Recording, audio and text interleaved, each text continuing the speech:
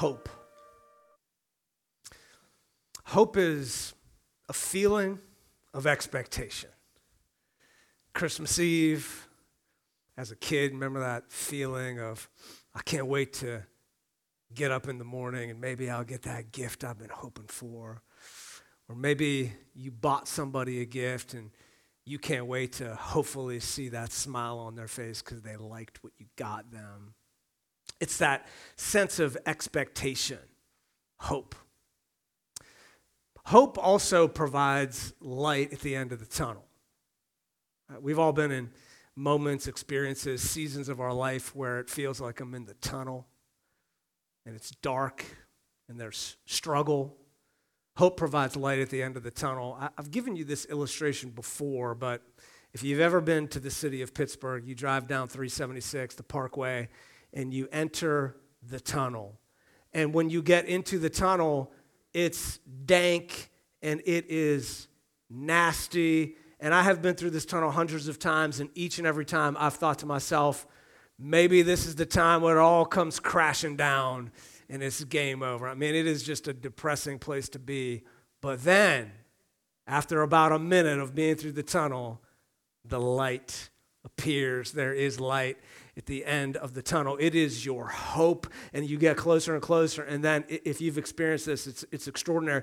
You get through the tunnel, and the city appears, the glistening city of Pittsburgh. And even though I've been through it many, many times, it kind of takes your breath away each and every time you see the new city on the other side of the tunnel. So it's true, hope provides light at the end of the tunnel. And so we are in part 4 of Jesus Messiah today. We're taking a look at these ancient prophecies that Jesus fulfilled. And today we're looking at Jeremiah's tunnel vision, which is essentially a message that the prophet Jeremiah gives to the nation of Israel to say, you're about to enter the tunnel.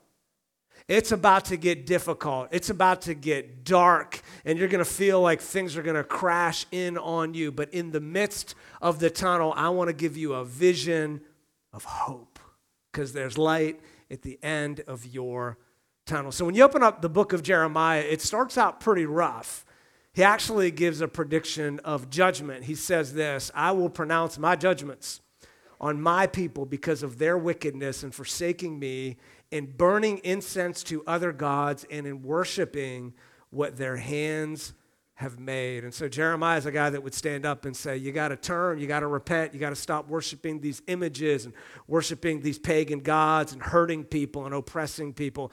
It needs to stop. And the people are like, yeah, whatever, man, life is good. So they would take Jeremiah and they'd throw him in the bottom of a cistern. But he would keep preaching, and he would say, repent, repent, repent. And they'd be like, whatever. And they'd take him out of a cistern and throw him into a courtyard. But he would keep on preaching until eventually his prediction came true. They got captive. They got taken captive to the tunnel of Babylon. There was eviction and separation, right? You're going to be taken out of your land. You're going to be separated from your parents and your loved ones. And there were mothers who were holding their children, and those children would be whisked away and put in chains and brought to Babylon. It was awful. It was horrible. The temple of Yahweh was no longer in appearance. Instead, they would wake up every morning and see the temple of Marduk. Thousands and thousands of people from Judah were brought into exile, brought into captivity. And if we look at our map, the purple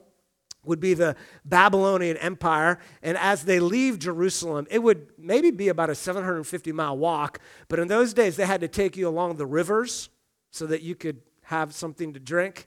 And it would be about a 1,700-mile walk from Jerusalem to Babylon. And these people are like, this is terrible. This is awful. I mean, it just feels like everything's fallen down on me, and I don't see any hope. And you know, many of the people, they deserved it because of their sin, but in some cases, like Daniel, Shadrach, Meshach, and Abednego, these 3 young Jewish males who did not deserve it, they were taken against their will, and they were brought to Babylon. And they're like, okay, here we are in this place that I don't want to be. Well, what am I supposed to do now? There's no temple. I don't have my family. I don't have my mama. What am I going to do? And so Jeremiah says, here's what you do when you get to Babylon. You seek the peace and the prosperity of the city to which I have carried you into exile. And you pray to the Lord for it, because if it prospers, you too will prosper. So get to Babylon and settle down and get married and work jobs and seek to be a blessing to your city. And then in the midst of the tunnel, there's hope.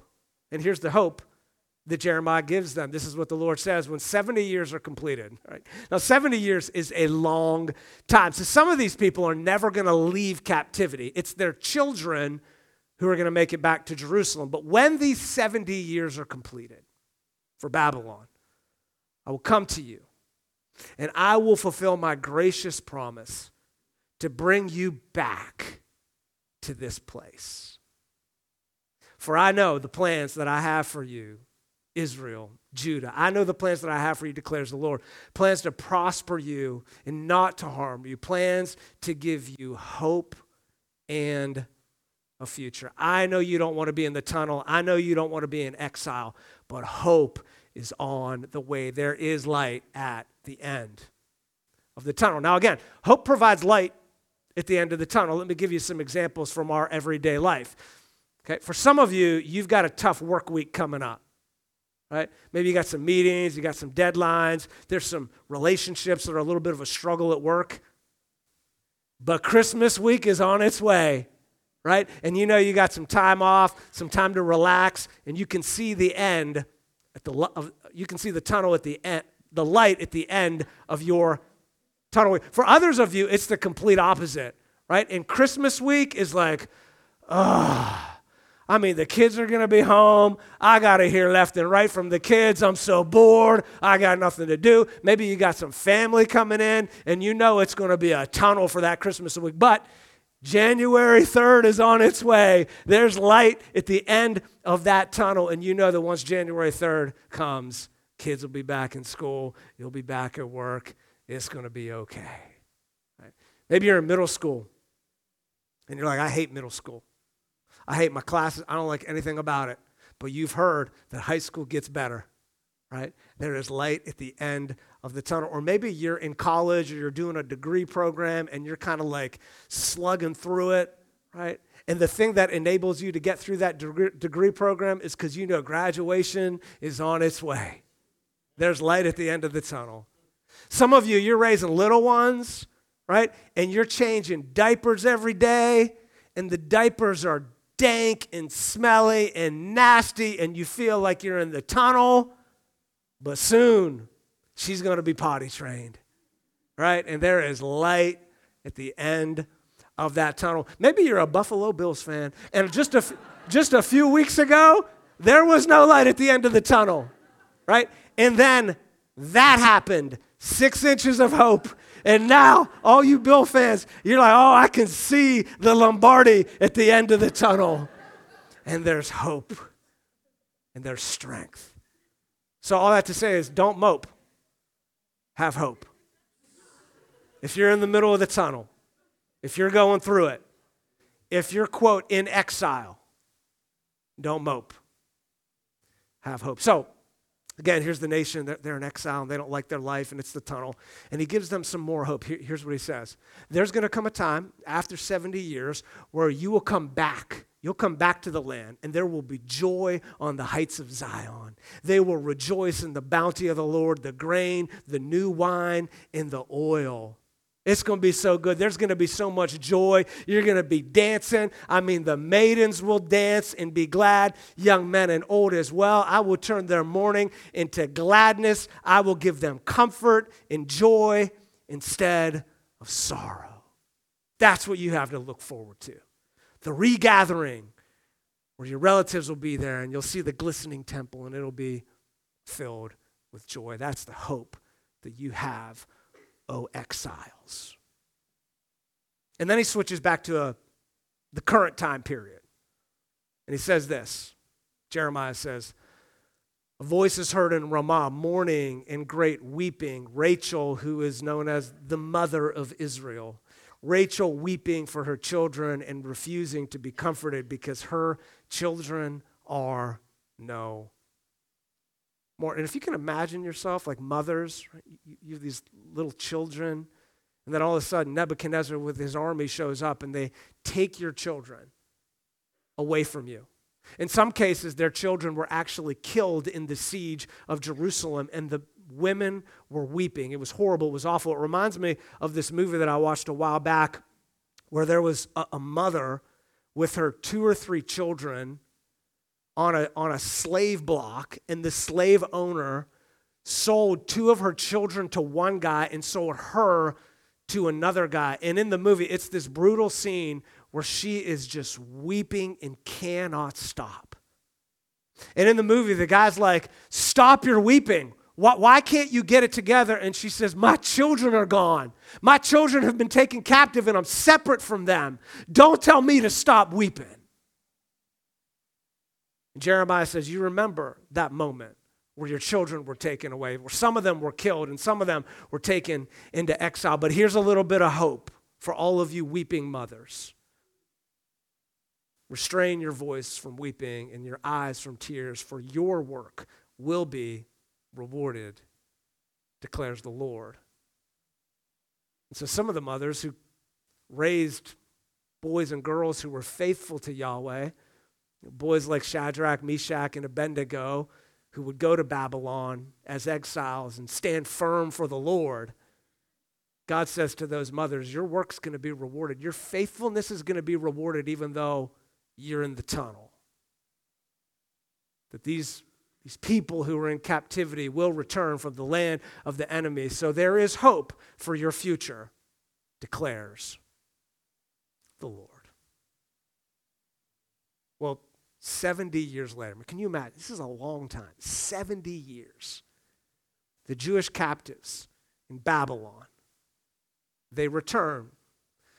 Babylon is taken over by Persia, and the king of Persia is a little nicer than the king of Babylon. And one day, a man by the name of Nehemiah, who's never even been to Jerusalem, never even seen the walls that had been torn down by the Babylonians, his heart is broken for the city, and so he says to the king, Artaxerxes, he says, can I go back and rebuild the city of Jerusalem? And he funds it, and he heads back, and they rebuild those broken down walls that Babylon had destroyed 70 years earlier.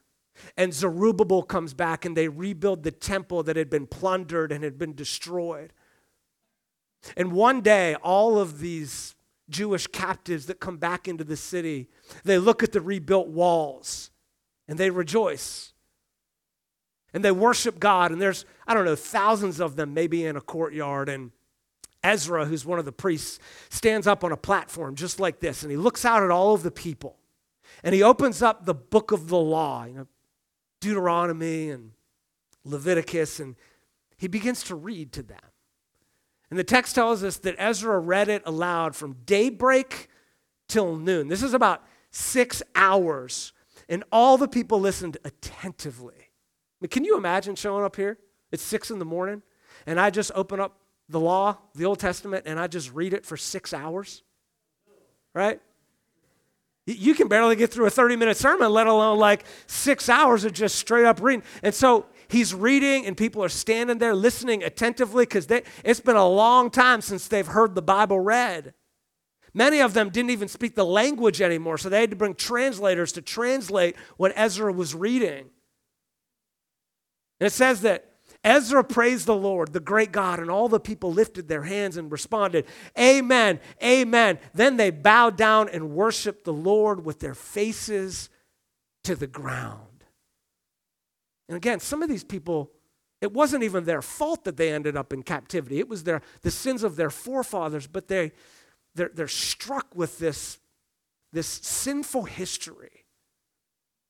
And they bow down with their faces to the ground in a moment of contrition and humility because of the sins that their forefathers had committed that led them into captivity. And then Nehemiah, who's the leader, he looks at these folks who are their faces to the ground. He says, it's time for you to get up. And it's time for you to go and enjoy some choice food and some sweet drinks and send some to those who have nothing prepared. This day is sacred to our Lord. Do not grieve, for the joy of the Lord is your strength. And the people distribute, and they have a party, right? And they've got Their friends gather around, everybody's eating a good meal and dancing, and it's just wonderful. However, they're reminded that though they are back in the land, they're still ruled by a foreign ruler. They're still living under oppression. And this is what they say. Yeah, it's good. We can celebrate. We love that. But see, we're slaves today. Slaves in the land that you gave our forefathers. Because of our sins, its abundant harvest goes to the kings you have placed over us. These kings, these foreign rulers, rule over our bodies and our cattle as they please, and we are in great distress. Even though they're back in the land, they're in exile in their own land, ruled by foreign rulers.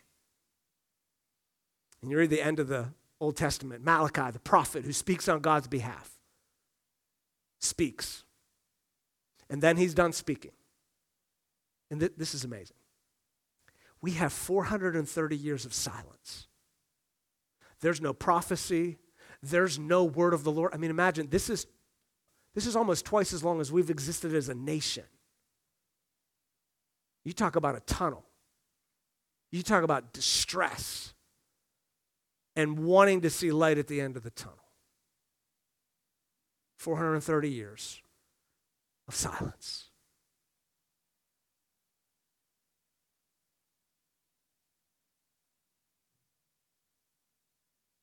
You thought that was awkward. Imagine 430 years. So eventually the Romans take over. They install a man by the name of Herod, this puppet king. And they say, we want you to take over the land of Judea. Just make sure there's no fights that break out, no revolts. And he was a brutal man. You read about the history of Herod, and he would kill some of his sons. He would kill his mother-in-law. Anybody that got in his way, anybody that was a threat to him, he would take them out. And so he finds out that potentially a king of the Jews is born in Bethlehem, fulfilling the prophecy from Micah, and he gets threatened, and he gets furious, and he does what he does. He kills the threat. Matthew tells us that he gave orders to kill all the boys in Bethlehem and its vicinity who were 2 years old and under. And here's what Matthew says. This act of Herod killing what's probably about a dozen baby boys in the little town of Bethlehem fulfilled what was said through the prophet Jeremiah in chapter 31:15. A voice is heard in Ramah, weeping and great mourning, Rachel weeping for her children and refusing to be comforted because they are no more. Can you imagine having your baby boy taken out of your hands and killed by King Herod? Now here's a question. Why did Matthew say that this was a fulfillment of Jeremiah chapter 31 verse 15? Why did he reference this verse? Well, here's why. Because Herod's massacre of the innocents, it served as a painful reminder that although the Jews returned to the land, they remained in exile under foreign oppression, feeling hopeless. I mean, it's been 430 years since God has spoken. And even though we're back in the land, we continue to be ruled by the Romans.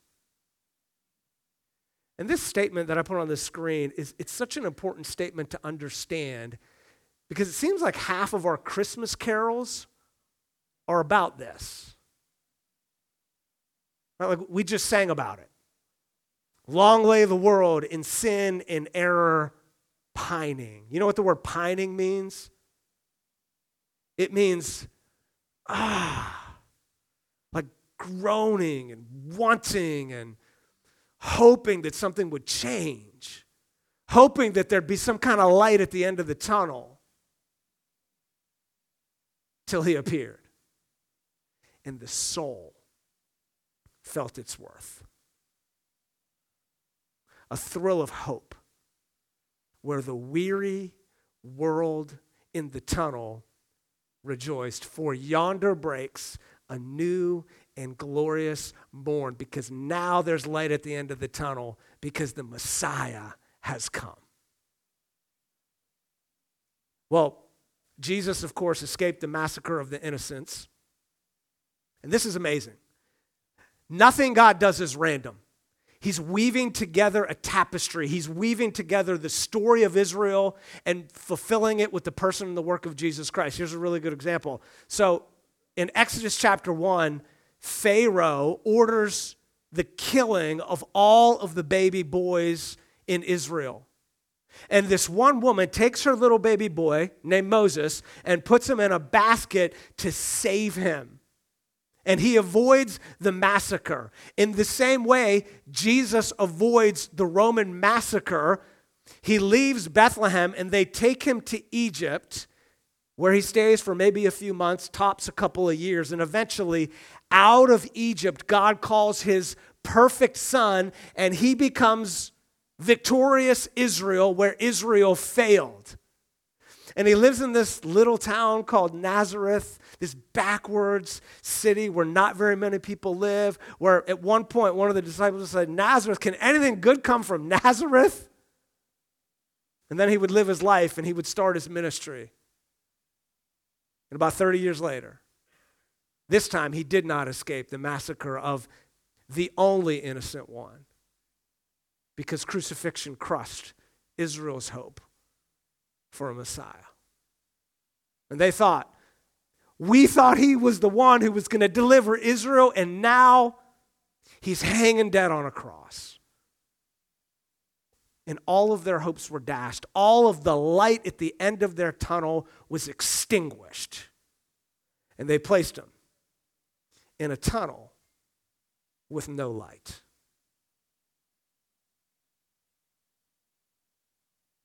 But 3 days later, his buried body began to breathe. And out of the silence, the roaring lion declared, the grave has no claim on me. And he exploded out of the tunnel, and he is now our living hope. And that's what we celebrate today. And I love what Peter, the apostle, wrote to the church years later. He would say, dear friends, I urge you, as aliens and strangers in the world. You know you're an alien. You know you're a stranger.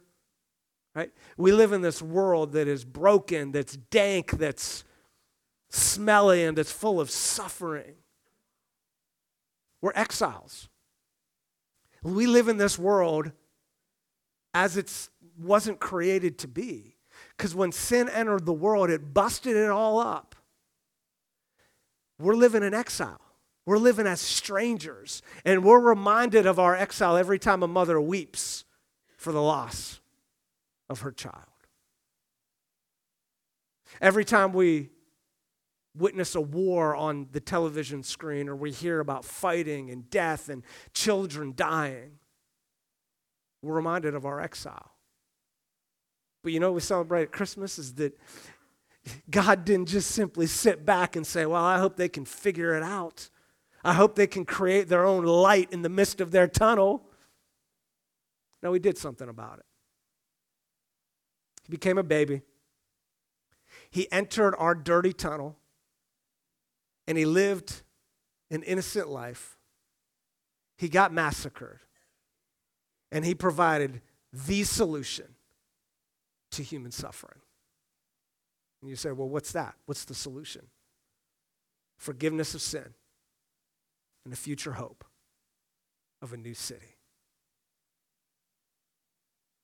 Here's how Jeremiah were to describe it. I want to look at this passage we looked at just a few minutes ago and reinterpret it through the second coming of Christ Jesus.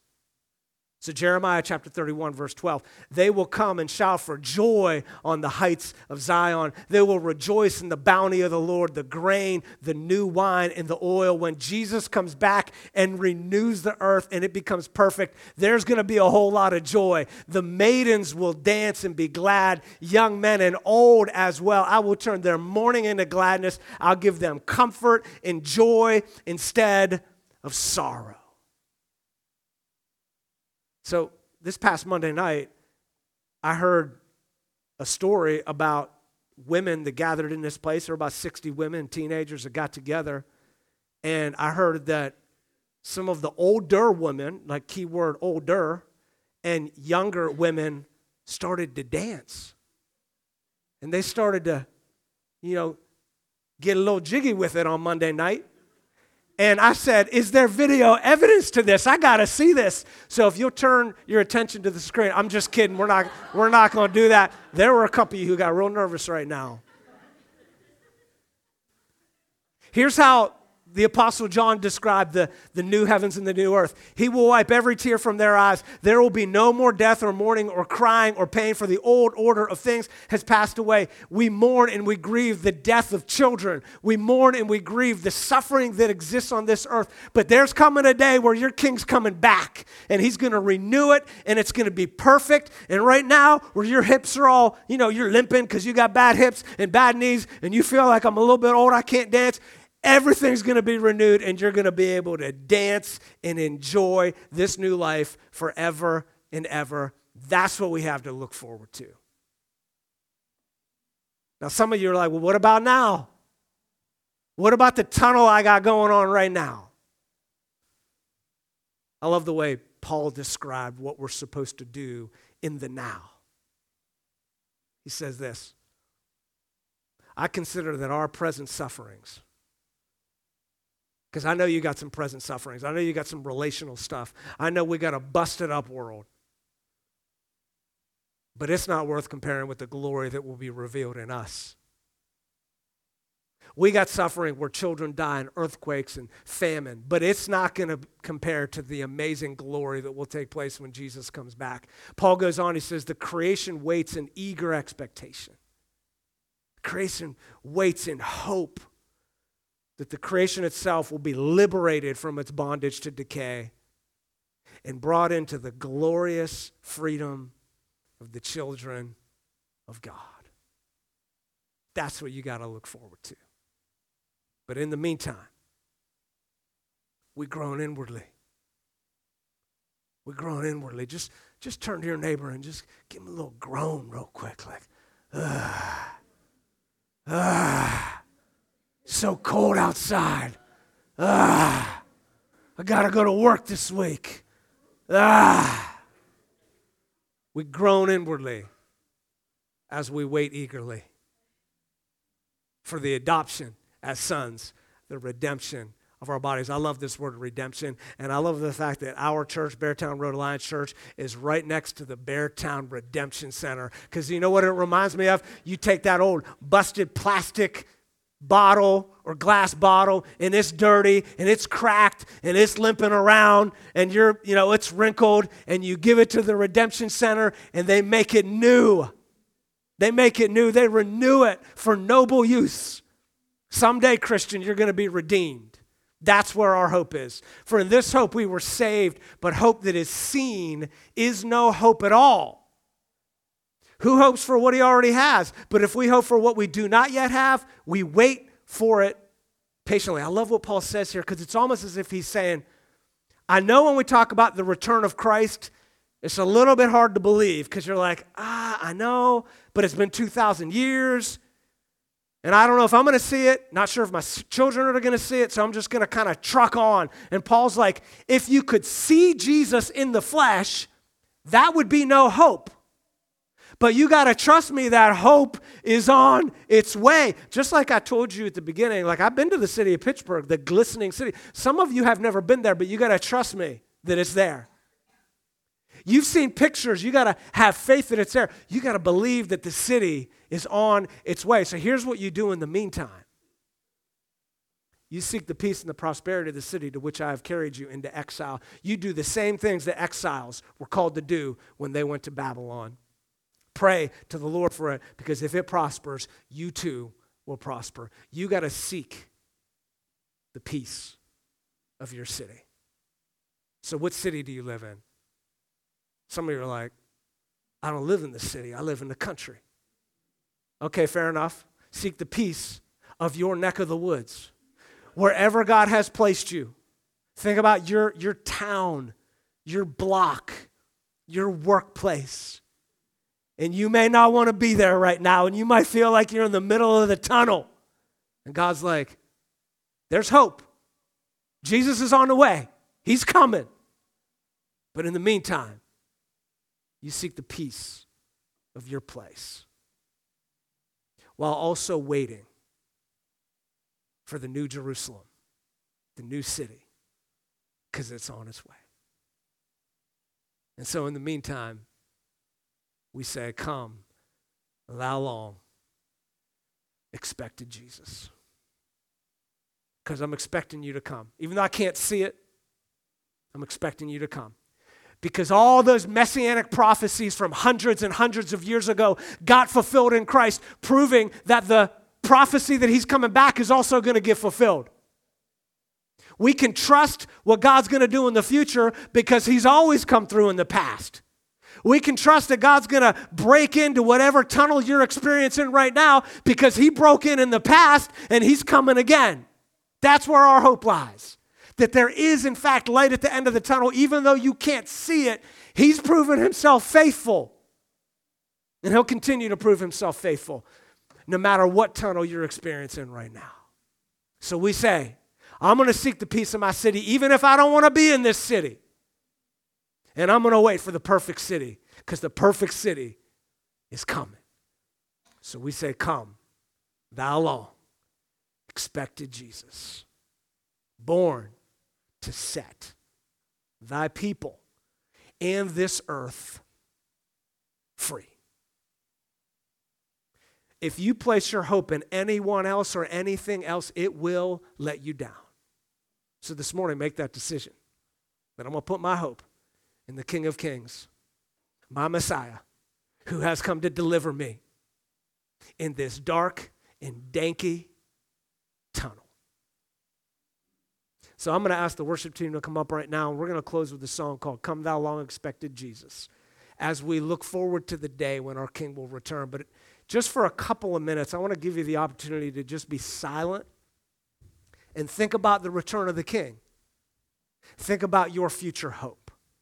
Take a moment to be completely silent. Maybe bow your heads, maybe close your eyes, and think about the beautiful truth that your King is coming. He's on his way. And then we'll stand together and sing this song.